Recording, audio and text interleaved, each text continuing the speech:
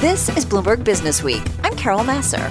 And I'm Jason Kelly. We're right here every day bringing you the latest news from the worlds of business and finance. Plus technology, politics, economics, all harnessing the power of Businessweek reporters and editors. And of course, Carol, that's part of a team of 2,700 journalists and analysts in more than 120 countries. And Jason, you can download Bloomberg Businessweek on iTunes, SoundCloud, or Bloomberg.com. You can also listen to our radio show at 2 p.m. Eastern on Bloomberg Radio every weekday. Or watch us on YouTube by searching Bloomberg Global News. Well, I'm going to confess, I look forward to this every Friday. I do too. I really do, because I feel like it is my reality check going into the weekend. It arms me with the things that I need to know as I'm talking about this with friends and neighbors. Let's get to it. Dr. Ian Lustbader back with us, Clinical Associate Professor of Medicine for NYU's Langone Medical Center, joining us on the phone from New York City. And as we've talked about, he's been literally on the front lines of this, but also is such a thoughtful practitioner and thinker about this as well. Ian, it's great to have you back, of course. Thank you, Jason and Carol. Happy Friday. Yeah. And to you. All right, so where are we right now? In New York City, let's start there, because we're talking about reopening on Monday or going to phase 2. But this in the face of some headlines that we're seeing from around the country that are troubling. So set the stage for us and what we need to be thinking about. Well, I think New York really is sort of a study in a pretty successful approach to COVID-19. Keeping in mind we don't have any real preventive medicine. The hydroxychloroquine studies really did not wow us. We don't have amazing treatment. Although we're looking at a number of things, and we can talk about that later, like the Dexamethasone or the remdesivir. Mm-hmm. So really we are reduced, unfortunately, to a lot of what you had mentioned before, Carol, which is face covering, social distancing, using our head to try and minimize the spread. And I think for New York, that worked fairly well. The case numbers are down. Really, in the office, we're returning to 90+% of prior volume, and we're seeing regular patients, whether it's, heart issues or cholesterol or blood pressure. And really, the number of COVID cases has dropped dramatically. Unfortunately, that's not the case elsewhere in other parts of the country, and we sort of knew that this was going to happen as it spread. So Florida, Texas, Arizona, some in California, as you've announced the numbers, that certainly is not under control by any means. Well, and you know what? Help me here, because I've got a teenager who's driving me a little crazy, Ian, and that is about, the city's opening up. What's the right thing to do? Because I think she's like, it's opening up, Mom. I can see my friends out. We'll wear masks. We'll do social distancing. I mean, what's the smart way that we need to approach, a city like New York with this? Well, it's certainly, I have to agree with the governor on this. I think it is time, and the mayor, to open up. Case numbers are down. It's really hard to justify keeping people indoors. I think they've done well over the last few months. Streets are starting to get busier, and certainly outdoor dining. We know outside is better than inside. Certainly the highest risk areas are many people in a closed environment that are either speaking or shouting or singing. So certainly, sports venues or small restaurants would be the highest risk. But if you're sitting outside or you're in a store that is not particularly crowded and people are staying 6 feet apart and they're wearing face coverings, I think that's a reasonable risk. Unfortunately, there's always going to be some risk. But I think most studies have shown that if everyone follows that, we should be able to let the virus run its natural course, which eventually should die out. How long that will be, we have to see. Right. And obviously, if we get a vaccine or medication, hopefully that will reduce the time. What about offices? Good question in the offices. I think in bigger offices where people have space in between, even the cubes, if people are wearing masks, and we do that in the office here, we wear a mask when we leave our offices or go in the waiting room. That seems to work well. You screen people before they come in with fever. You ask them, have they had either any exposure? Do they have fever? And you get a temperature check. So far, that seems to have worked, and hopefully that will continue to work. It's probably not going to work perfectly, though. Yeah. So, Ian, I got to ask you a question that we've been kicking around in the newsroom, and I feel like it comes up a lot.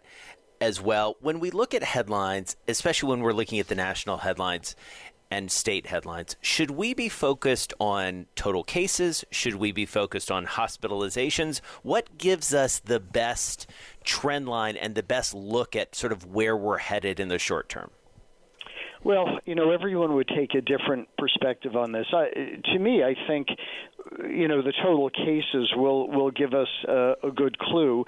We do know at this point that 80% or over 80% of people who get the virus will either have mild or moderate symptoms. A smaller percent will get fairly sick, and even a smaller percent will need to be hospitalized. And those patients who are hospitalized need very intensive care, or can, with oxygen, and can spend weeks or even months. So that is a very labor-intensive, very expensive. We don't really know what separates that subgroup. Some people think blood type. Other people think there's some other underlying immune issues.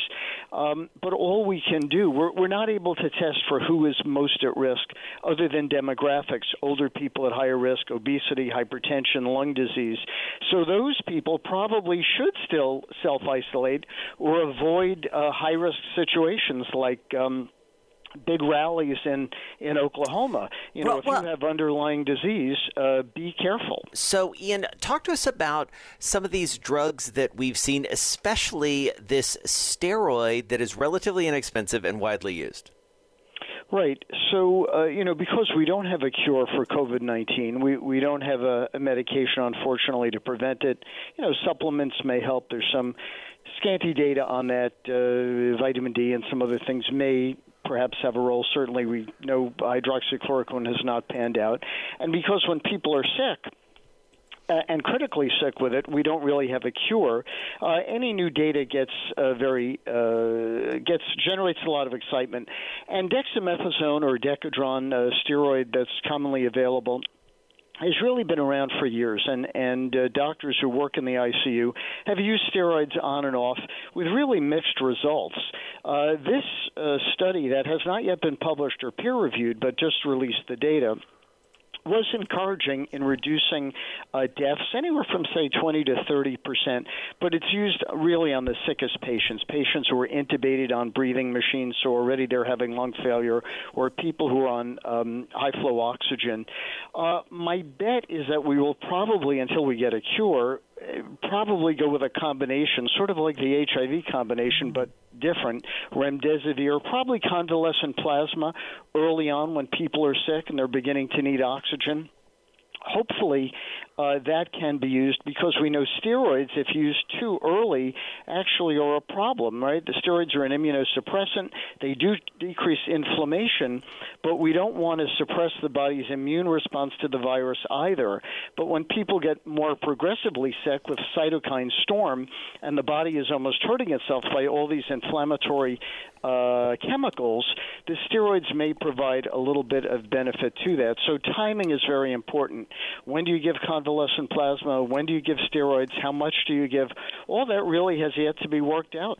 But it sounds like, Ian, the longer this goes on, a vaccine, as we know, takes time. And even though there's some progress being made, that's not going to be maybe the first line of defense. It sounds like we're going to find things, whether it's dexamethasone or something else, right, as you're talking about, that will help with patients that ultimately come down with the virus. That's going to be the interim steps, correct? Correct. We are really going to need to get people through mild, moderate, and severe cases. And again, we don't really know why some people have more severe cases, but that's why I suspect we will begin to learn what is the timing of remdesivir, what is the timing of steroids. We give blood thinners because one of the ways people unfortunately succumb is clots everywhere, strokes, pulmonary emboli, kidney, liver. So how to get this combination of what dose of blood thinner, what dose of antiviral, what dose of steroid, and when to time it is going to be challenging, and that's going to take time. And we're going to need to buy some time until those vaccines come out. And then, of course, how effective will the vaccines be? Right. Until those are distributed and used on a large number of people, we're really not going to know how effective that is. And in the meantime, wear a mask, right? Exactly.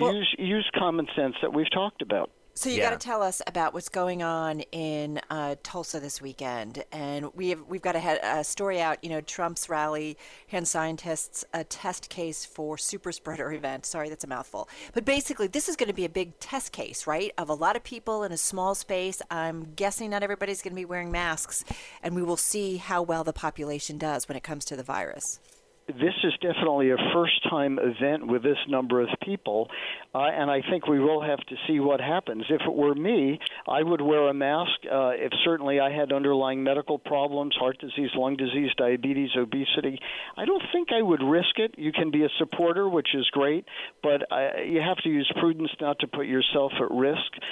There may be other ways to show support, but if you are going to go, be prudent and definitely wear a face covering, and try not to sit next to someone who's yelling or shouting or coughing.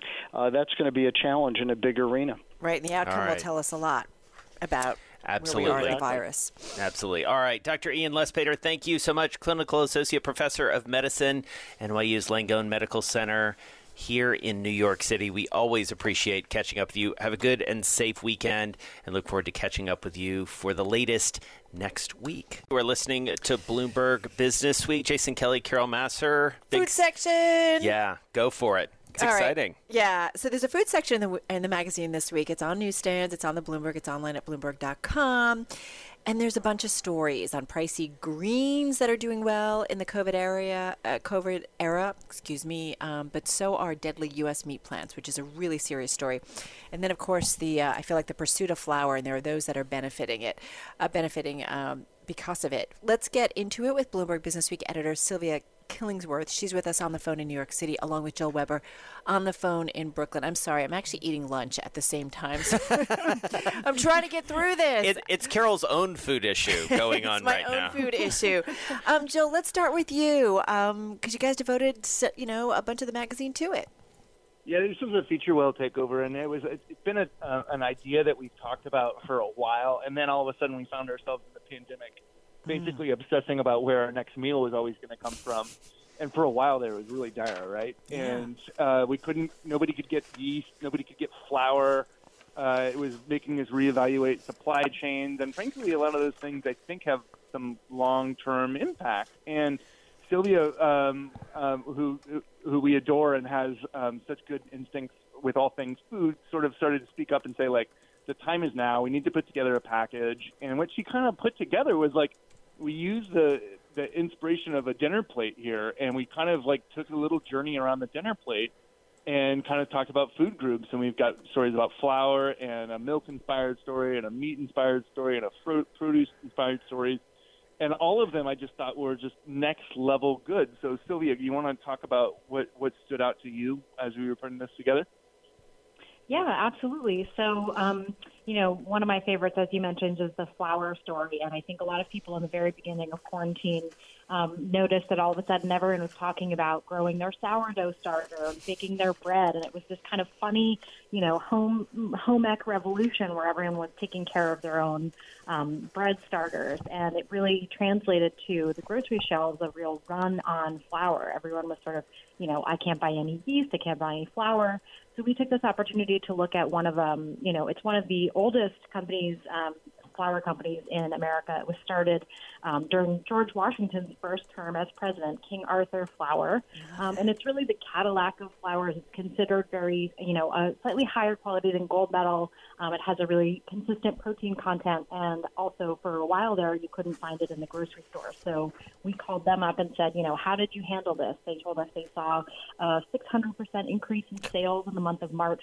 And they told us about their relationships with their mills, who are all in the United States. And we were able to photograph a mill in Kansas where they actually turn the wheat into the actual grains into the flour. So that was a really nice way into that sort of trend. We've been consuming tons of flour. I got a few bakers here in my house. Let's talk about produce, if we can. These pricey greens, I really liked this story because, all of these in many ways are supply demand. Talk to us about these indoor farms, Silvia. Right. So this was a way to look at, what I did was I went to Dina Shanker, who wrote the story, and I said, what's happening? How is the pandemic affecting farming and specifically produce farming. And I had her call up, basically she called up a couple of different farms and talked to them about the issues that they're facing. And one of the most interesting things was this idea of the migrant labor shortages, which all of the produce farms are seeing anyway in the California Central Valley. But one of the other farms that she contacted was a sort of more modern hydroponic greenhouse grower. And, because the greenhouses, they use less water, they're now all stationed, close to the cities where they deliver the greens to, and they use a lot less labor, much less migrant labor, so they're a lot less affected by some of the issues that have come up during COVID. So the farm that she spoke to in California is called Tally Farms, and they were able to sort of let us in on their operation and tell us, how were they implementing social distancing? Is it difficult? Have there been outbreaks? All of the different measures that they're using to try to, combat the virus. But ultimately, with an old-fashioned, if there is some mechanical stuff involved, but an old-fashioned farm with people out in the dirt picking things up with their hands and being really close to each other, there's just a lot more transmission risk. Yeah, they talk about exactly. They talk about Gotham Greens in there. I've done a piece on them, Viraj Puri, who has a greenhouse on top of a Whole Foods out there in Brooklyn, and it's just pretty remarkable how they're doing it. And you do wonder how much, we can scale up on that and what it's meant certainly in this environment. So I feel like those are the more positive stories. You got to talk about the meat plants because, Silvia, I feel like those stories are really disturbing, and I don't feel like it's getting any better. Yeah. So we've been reporting a lot on all of the breakouts at meat plants. I think everyone is familiar with all of the troubles at the Smithfield plant, at Cargill. This is just sort of one of these things that has become so accepted and so common. You hear every day, every week in the news, there's another outbreak of hundreds of people at a meatpacking plant. And I wanted to know, what is it about these meatpacking plants that makes it so, likely to become a hot spot? So one reason for that is definitely, we've seen a lot of, just the sheer number of people and how close they're standing on the line to each other, but also organizationally what's going on. And, we dug into this with Peter Waldman, Polly Mossens, and Lydia Mulvaney, and they basically found a sort of several different reasons for how this industry has been very regulated over the years. So OSHA, which is supposed to deal with all of the claims, has between the years of 2009 and 2017 really been scaled back under the Trump administration. There's fewer OSHA inspectors today than there were 40 years ago, and yet there are more and more injuries and more illnesses being spread. So that's part of it. Another part of it is the sort of political angle. A lot of these meatpacking plants are in red states with Republican governors who are being lobbied by these different meatpacking plants. And of course, there's 4 big meatpacking plants which control 80%. So the consolidation is a big part of that.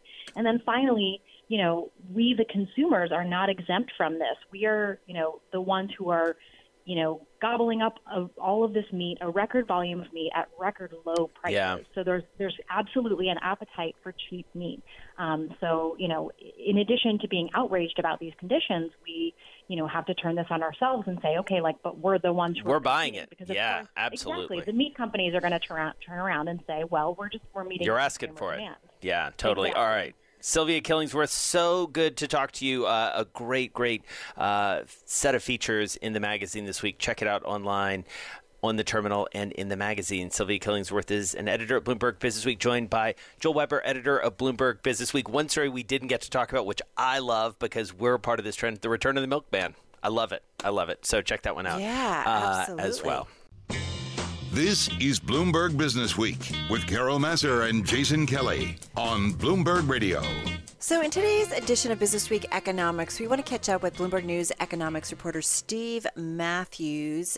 He's on the phone from Atlanta. He had an interview with Atlanta Fed President Raphael Bostic, who was, if you did not know, the first black Fed president in the central bank's 106-year history.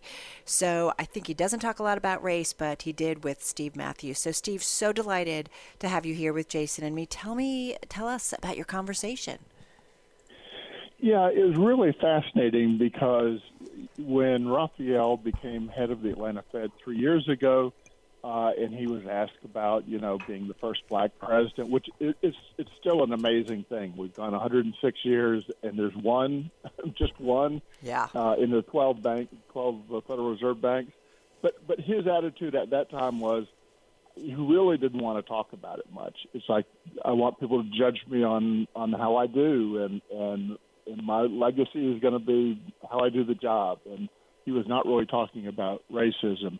And things kind of changed with the George Floyd killing in Minneapolis and all of the national protests following that, as well as what's happened with the virus and the fact that the biggest economic losers in the current economic slump have been lower income and minority workers. And all of that kind of came together, and he felt more compelled to talk about racism and talk about race in America. And it was fascinating because,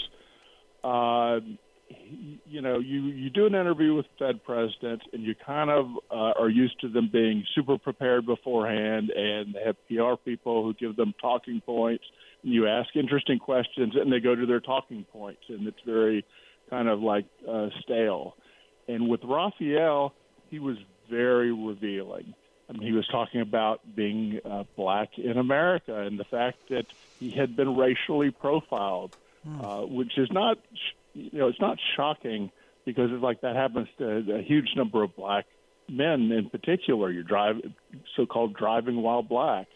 But it's still interesting to hear him talk about it, and that he's also a bird watcher. And when the recent video came out of the New York in Central Park of the bird watcher who's black, where a white woman called the police on him and made a false police report. He saw that video. And he said he found it chilling because he says wherever he goes, when he goes shopping, when he goes bird watching, just doing any ordinary things, he's always aware that he's black, and he has a degree from Stanford, he has a degree from Harvard, he's an accomplished executive, but he's always kind of worried that he's going to be stereotyped as just a black person in a bad way. And it's just kind of, in a way, it's kind of heartbreaking to hear that. I mean, that's where we are. But he said that's where America is today. And it's just really kind of, in a way, we know that, but it's also sort of stunning to hear of somebody of that stature saying that's how things are now.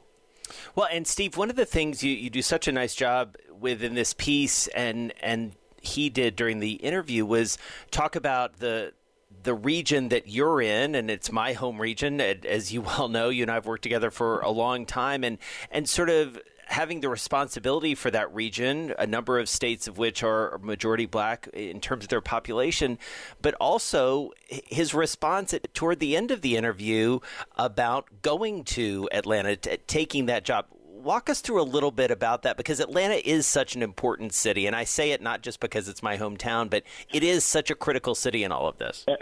Yeah, absolutely. I mean, Atlanta is the home of the civil rights movement, home of Martin Luther King Jr., as well as, a number of other civil rights leaders over the years. And it has an important place in history.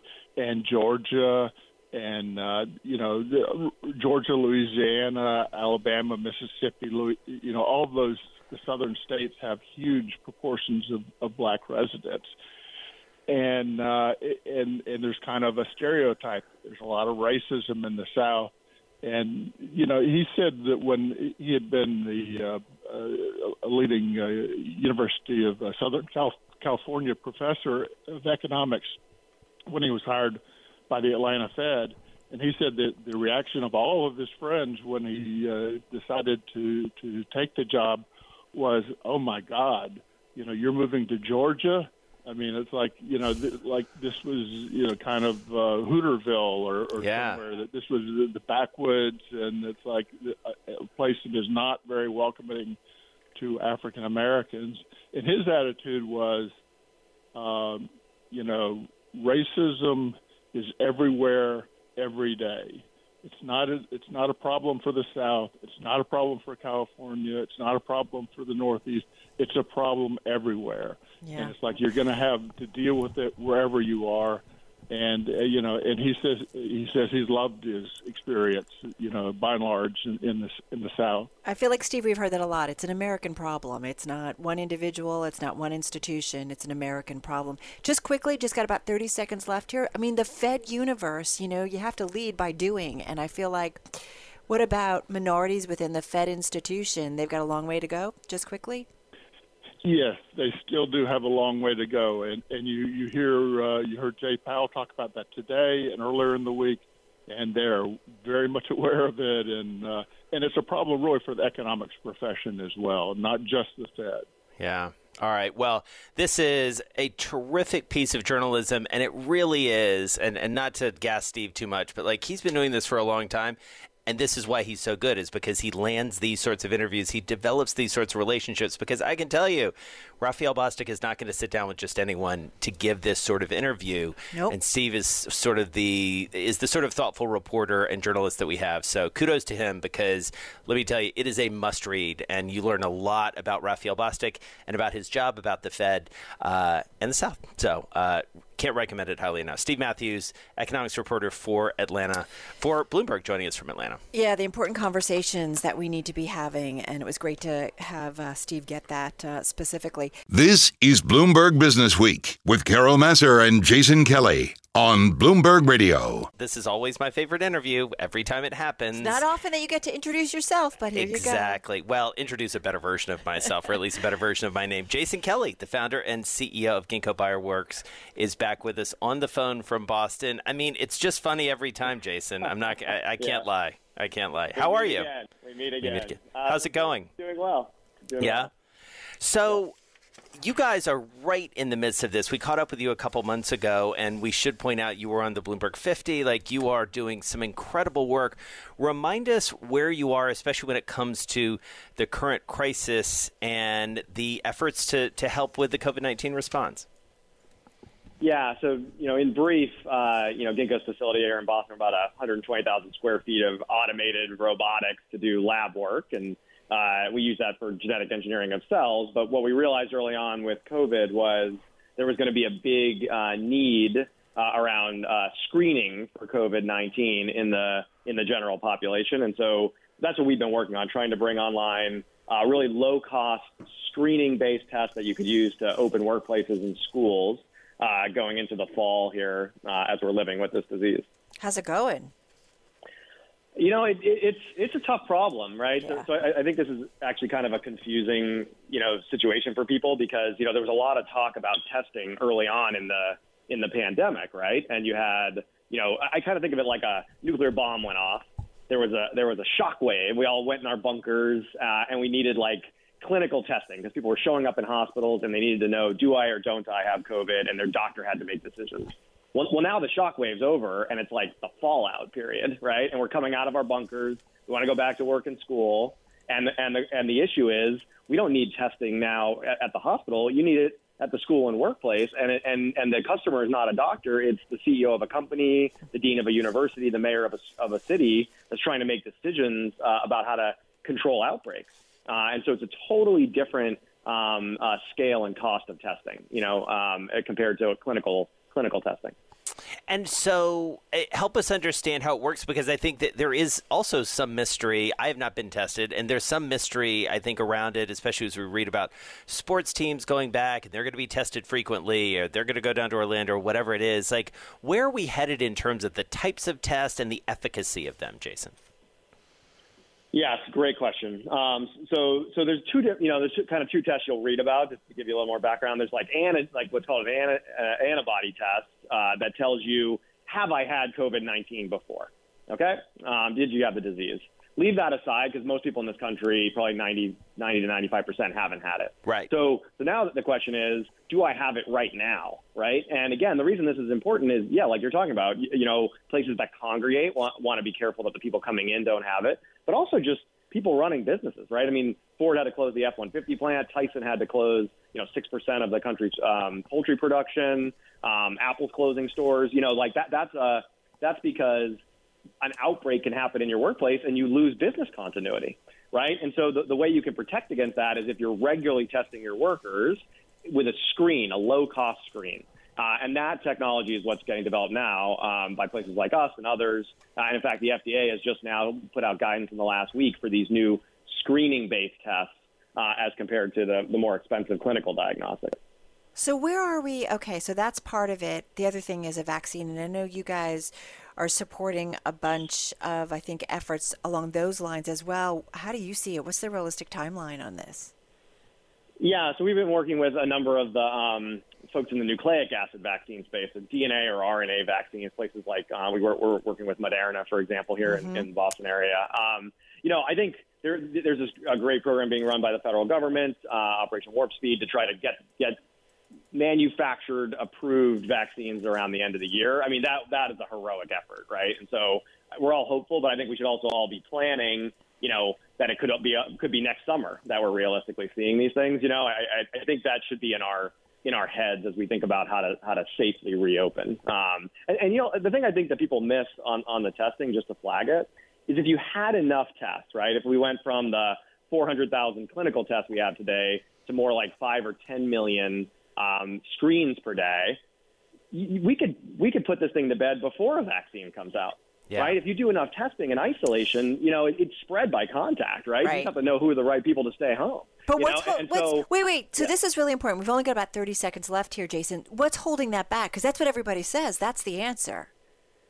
Yeah, so I think it's two things. So one, the private sector. Yeah, private sector CEOs should be looking to do this for their own workers. And then the U.S. government coming up with the new stimulus bill should spend $25 to $50 billion on screening, not testing, not clinical testing, but screening for the workplace and schools. That'll do it. Then we'd be out of this thing.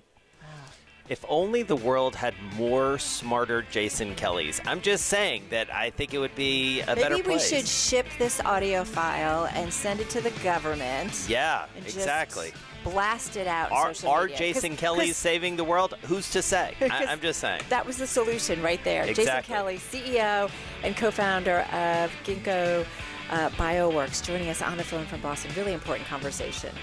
I'm driving in my car. I turn on the radio. Yeah, how about you let me drive? Oh, no. Who's gonna drive you home? Honey, please, I'll do the driving. Drive on. Excuse me, I want to drive. Just drive, baby. It's the question that drives us. Drive a race, take a break. We can reach our destination. This is the Drive to the Close. That funky music will drive us till the dawn. On Bloomberg Radio. It is time for the Drive to the Close, and with us on this Friday is Kevin Miller, Chief Investment Officer at E-Valuator Funds, on the phone from Minneapolis. $635 million in assets under management. Kevin, nice to have you here with us. How's your world? World's good. I mean, we're coming back strong out of the March 23rd drop, and things are looking good. How's Minneapolis? It's recovering. We're getting things put back together, and it's a day-by-day process. But I believe in our community and in the people that are bringing it around. So I think we'll work our way towards the top again. And I do wonder, Kevin, as you try and sort of factor in so many of the things that are going on in the world, especially given that it was, kind of at your front door there, I wonder how you think about these various crises that we're facing and how you factor them in to your investment thesis. Yeah, we're always going to be faced with global and domestic crises. I mean, I think back, we used to worry about Russia being, a problem with us, and then that kind of transitioned to Iran, and now our focus is more on China. Every day you get up when you manage money, you look at what you hold, and you decide whether what you hold has the best opportunity for growth going forward. And while you look at these crises that we are in with regard to the recent riots, etc., you look way beyond that. I mean, you're looking out 6 months at the shortest, typically 1, 2, or 3 years, and we take more of a global or a bigger picture perspective. And so while that can stunt your short-term performance, we're looking more at free cash flow and and things of that nature that are going to provide nice earnings down the road. And so that's what we focus more on, I guess, in that regard. Are you worried that much, though, about outlook and visibility? Because it seems like so many out there don't have a lot of visibility. So what are the numbers that you have to kind of cling to? This is a unique time. I mean, if you look at recessions in the past, they were typically started as a result of slowing demand. And this is the first recession I've ever lived through where it's been a turn off of the supply spigot. And so we're turning that spigot back on, and that's why when we're getting bad news on economic, fundamentals, the market is still going up because it's anticipating the growth that's going to come as long as we anticipate the demand is close to what it was back in February before we started our drop. We're looking at, after the end of July, I think we're going to start seeing things pick up even more substantially as a result of the unemployment program starting to come to an end. And so, Kevin, what do you make of what's going on the healthcare side? Because I feel like generally people's inclination may be, all right, if people are investing literally in a vaccine and therapeutics and all these different things, surely there's money to be made there, just being very straightforward. How do you read that? Yeah, it's I kind of think, we've got the Belmont Stakes coming up this weekend, and the Belmont is part of a Triple Crown, and in essence, we kind of have a Triple Crown race when it comes to COVID-19, in that there's a race to find out who has the best testing, the best treatment, and who will come up with the vaccine. And as a individual investor, I think it's really hard to identify an individual company and pick one, because some are going to come out of the gate great, but they may not make it to the finish line. And what I would suggest is looking at some ETFs that focus either in one of those races or one that's trying to touch on all of them. And I would prefer to see an individual investor look to using ETFs as opposed to looking to use some type of individual stock selection, because when you get into biogenetics and things of that nature, you can have great performance, but you can have substantial loss, if not total loss as well. Yeah, it's going to be interesting. You're right, because there's so many different biotech and healthcare firms kind of chasing, or drug firms chasing after solutions, Kevin, at this point. And there will be a lot of losers in this race. But as we talked with Dr. Lustbader from NYU Langone earlier, I mean, we do know that there's going to be probably the need for multiple types of treatment, not just a vaccine, but also treatments that can, go after people who have mild cases, moderate cases, and really severe cases of the virus. I mean, we're going to need a lot of treatments. Yeah, and I think that's why you're seeing so many companies chasing the vaccine, because there's not just going to be one vaccine that's going to be the cure-all for everyone. Right now, pursuing the treatment route is probably a little bit less expensive to get to, and it's going to be quicker. But ultimately, the brass ring is going to be getting the vaccine. I mean, you're seeing Pfizer, Glaxo, Gilead, Moderna. You're seeing. I heard Merck is getting involved in it now too, and you're going to have multiple firms, organizations offering their version of the vaccine, because what might work for me may not work for you, and so you may need an alternative to what is functional based on my genetics. So I think a year from now, things are going to be feeling a lot better. I do believe we'll have multiple vaccines available by that time. And Kevin, just last question for you, only about a minute left.